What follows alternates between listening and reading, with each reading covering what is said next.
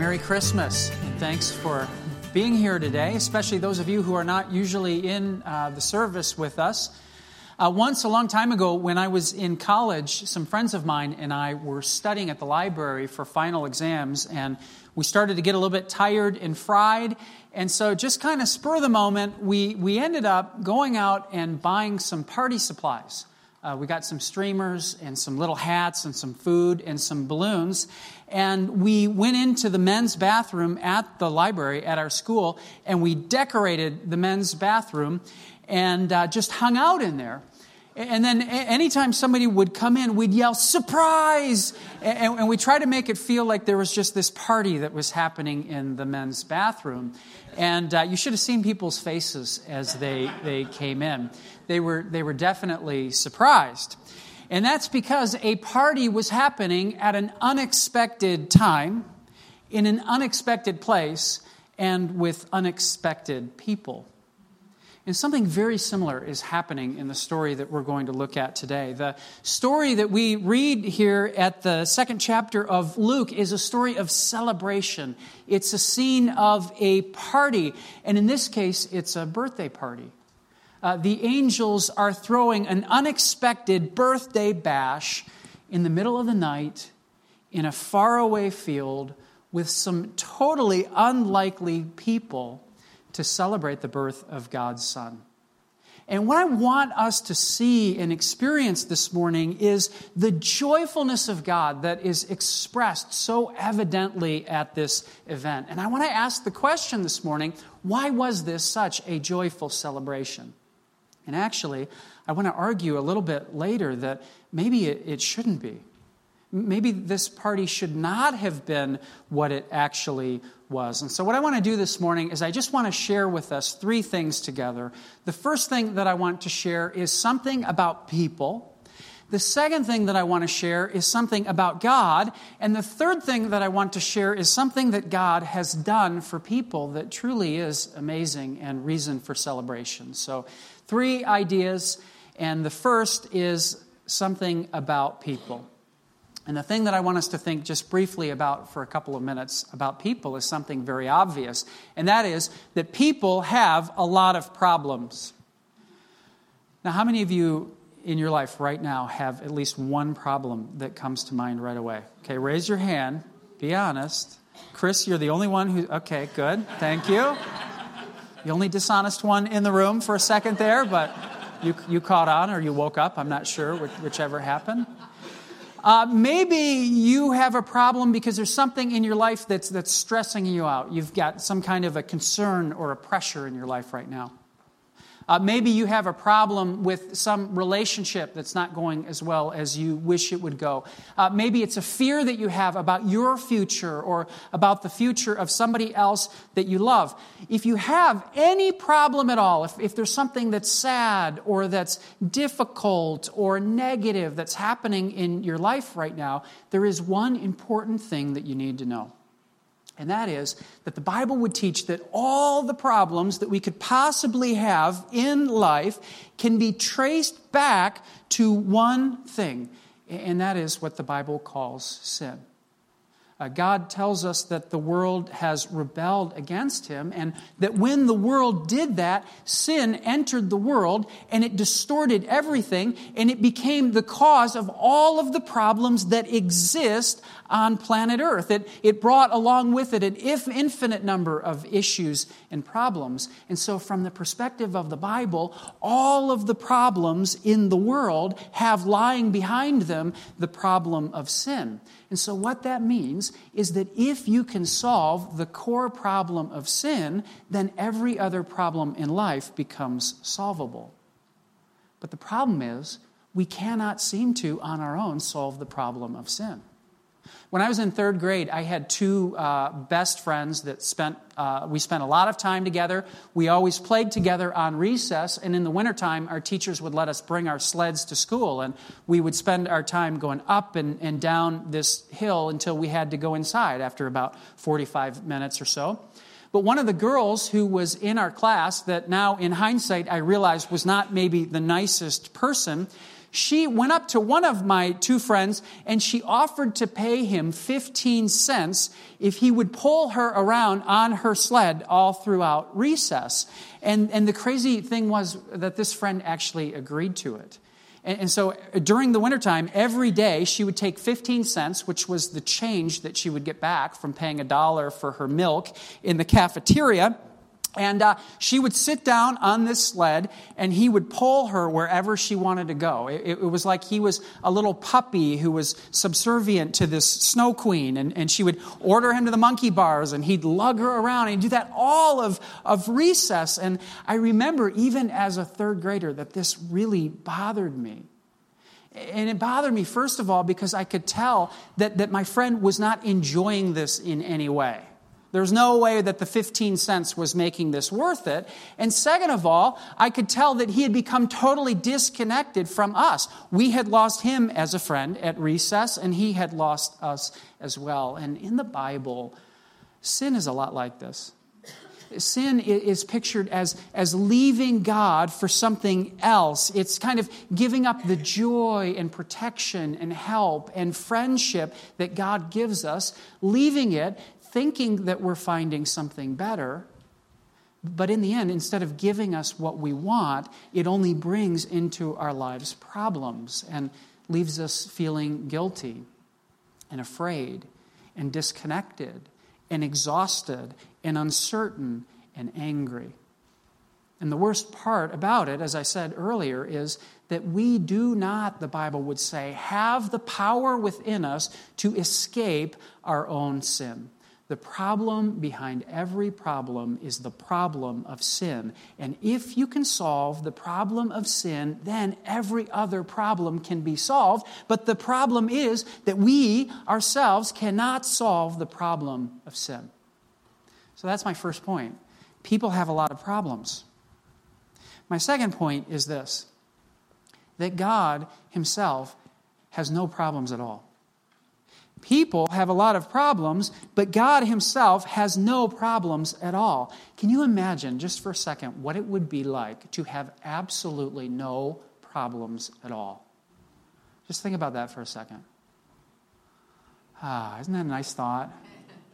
Isn't that sort of a distant thought that's even hard to get our arms around? But that is what it would be like, just the tiniest taste of what it would be like to be God. So let's think for just a couple of minutes of what it would be like to exist as God, having no problems at all. Well, the first thing the Bible tells us about God is that he's eternal. And that means that he can never die.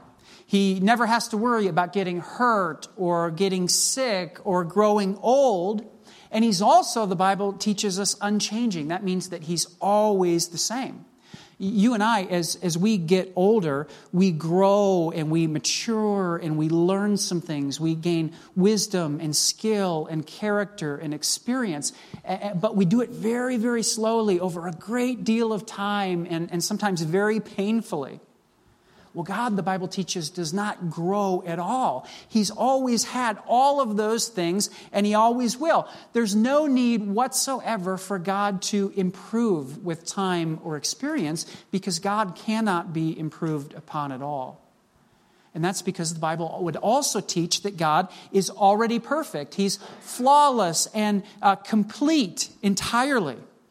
God has no need for anyone or for anything. He never gets bored or lonely or tired or cranky or hungry or fidgety.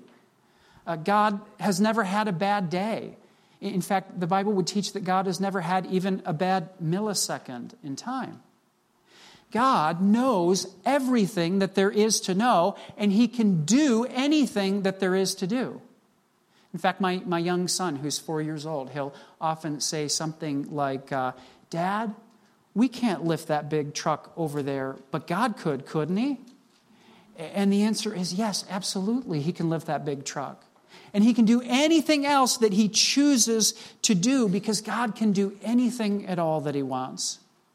God is holy, which means that he's set apart from everything else. He'll never be anything less than perfect and righteous and good. And there's nothing that can change that. And finally, the Bible teaches that God is sovereign. And that's pretty incredible. What that means is that God can make whatever He wants to happen, happen. And it tells us that, in fact, all of history will eventually line up exactly the way that He has decided.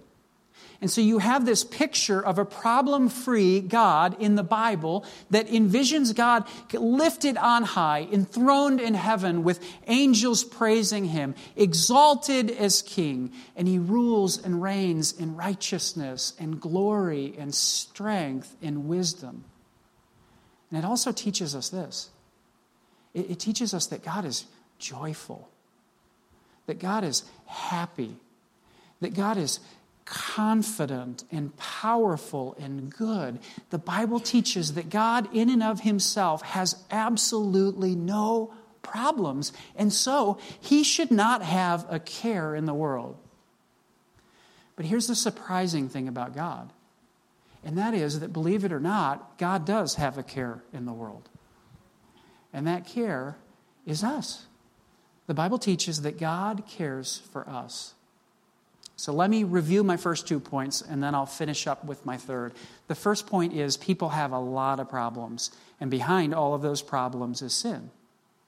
God Himself, on His own, has absolutely no problems. And so finally, what is the thing that God has done for people? Well, the thing that God has done for people is that God has decided to make our problems His problems.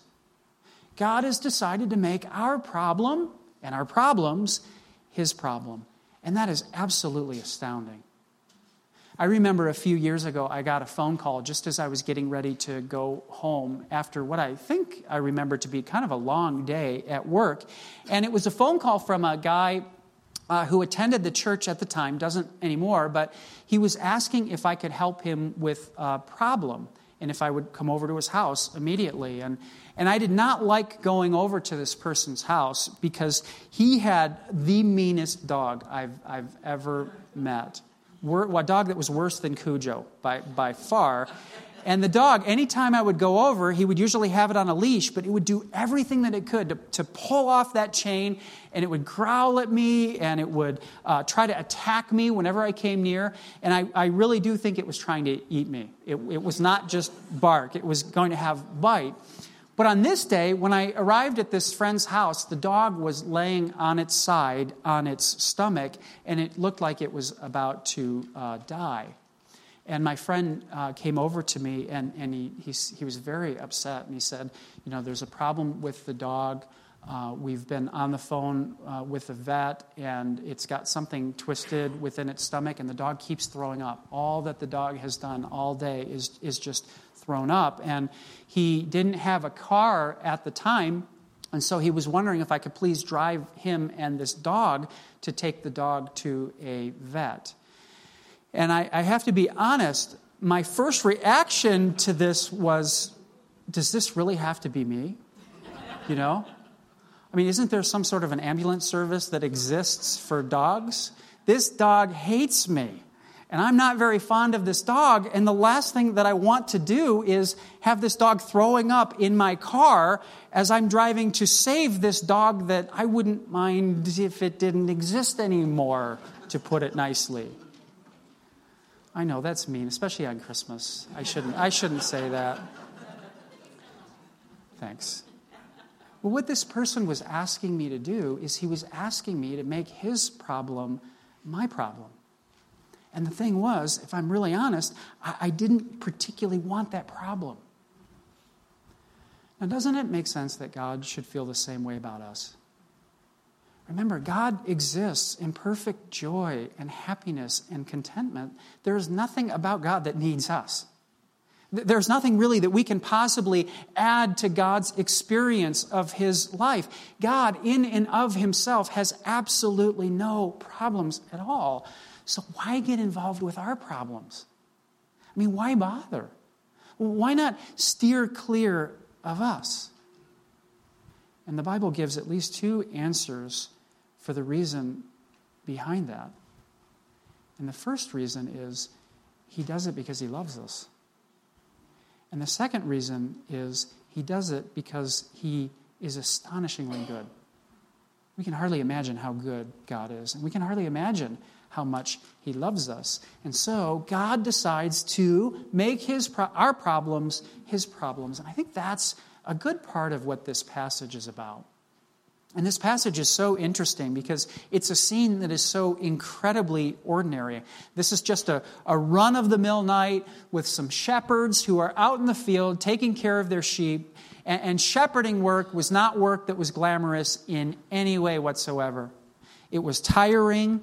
It was redundant. It was very messy. It was kind of frowned upon within that culture. There was not very much that these shepherds had to look forward to. It would have been the same old thing every day for weeks and weeks on end. But these men, we have the sense that they were faithful to their work and that they honored God. And so what you have here in Luke chapter 2 is a very unexpected celebration in a very unexpected place with some very unexpected ordinary people.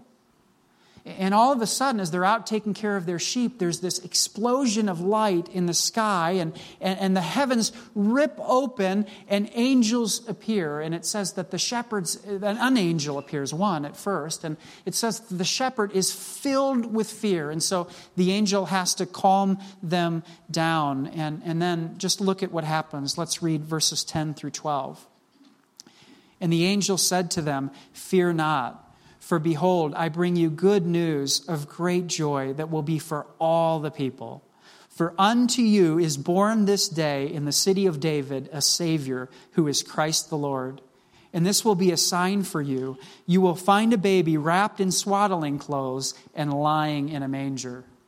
Now that could have been enough, just this announcement from this one angel. But then, even at this announcement, it's like all of these other angels respond. And then more of them show up. And they're all singing and praising and celebrating. It says in verse 13, "And suddenly there was with the angel a multitude of the heavenly host, praising God and saying, 'Glory to God in the highest, and on earth peace among those in whom He is well pleased.'"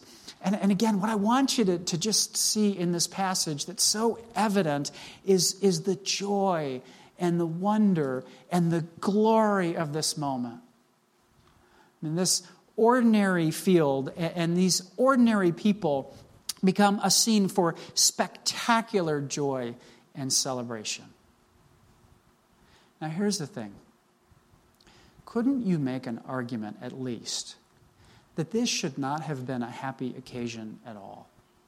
I mean, couldn't you make an argument that this actually should have been a very sad, kind of solemn event rather than the party that these angels were throwing? I mean, the angels were announcing the birth of the Son of God, who was coming to earth because of the problems that we had caused. This was to be God Himself who was being born so that He could die, right? That's the reason that Jesus came. He came into this world to die. Jesus would be giving up the riches, the joy, the contentment, the peace of heaven to live a life of suffering and of poverty. Jesus would be setting aside His golden crowns to be delivered painfully to a woman in a dingy barn, and He would grow up to be betrayed by His enemies and abandoned by His friends, and eventually to be crucified by the very ones that He was coming to save. God was coming to make our problems His problems. And as the angels announced this news, doesn't it make sense that maybe they should have been crying instead of laughing?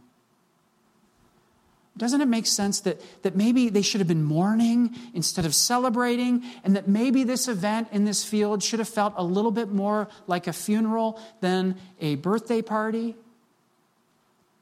But instead, as you read this passage, what you detect in it is that the angels are absolutely gushing with delight. This is not sad news of great sorrow, the angels say. This is good news of great joy.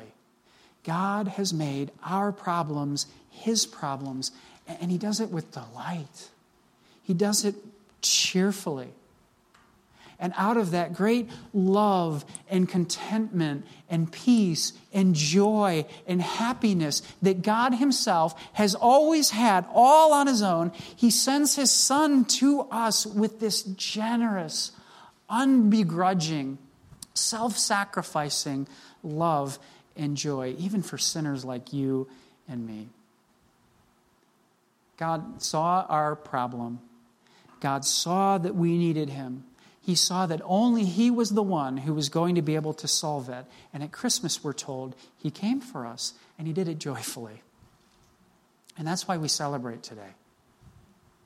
And that's why Christians, we get up in the morning oftentimes on Sunday, and we give each other presents as an expression of that joy. That's why we sing songs. That's why we gather together and celebrate and throw parties. The party started here with these shepherds and these angels.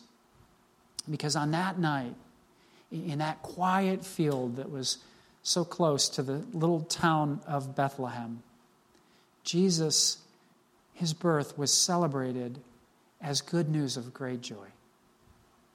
And that joy is to be ours today.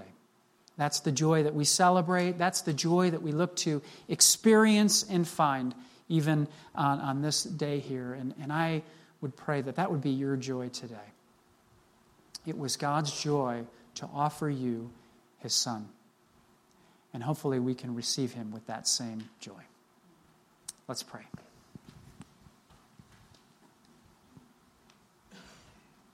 Father, it is just wonderful in a world where you are so often painted as being entirely angry, like a police officer who stands above us just waiting for us to do something wrong. And yet to picture you as the great, glad God of the heavens who is confident, not afraid, happy, at peace, at rest, content in every way, to picture your joy is just such a wonderful thought for us this morning. And we thank you that your joy at sending your Son for us was given to the angels and that they celebrated with joy. And then that was passed on to the shepherds who celebrated with joy and who came to Joseph and Mary and baby Jesus, and they all celebrated with joy. And we pray that you would help us to celebrate with joy today too. We pray that you would help us to trust you with our problems. We know that so many carry problems that are so great. And yet we want to trust that if sin really is the problem behind all of those problems, then, and if you've really dealt with the problem of sin for those who will trust you and believe, then we have so much hope and we have such a future and we have so much joy. So please help us to taste and enjoy that today. And thank you for making our problems yours. In Jesus' name, amen.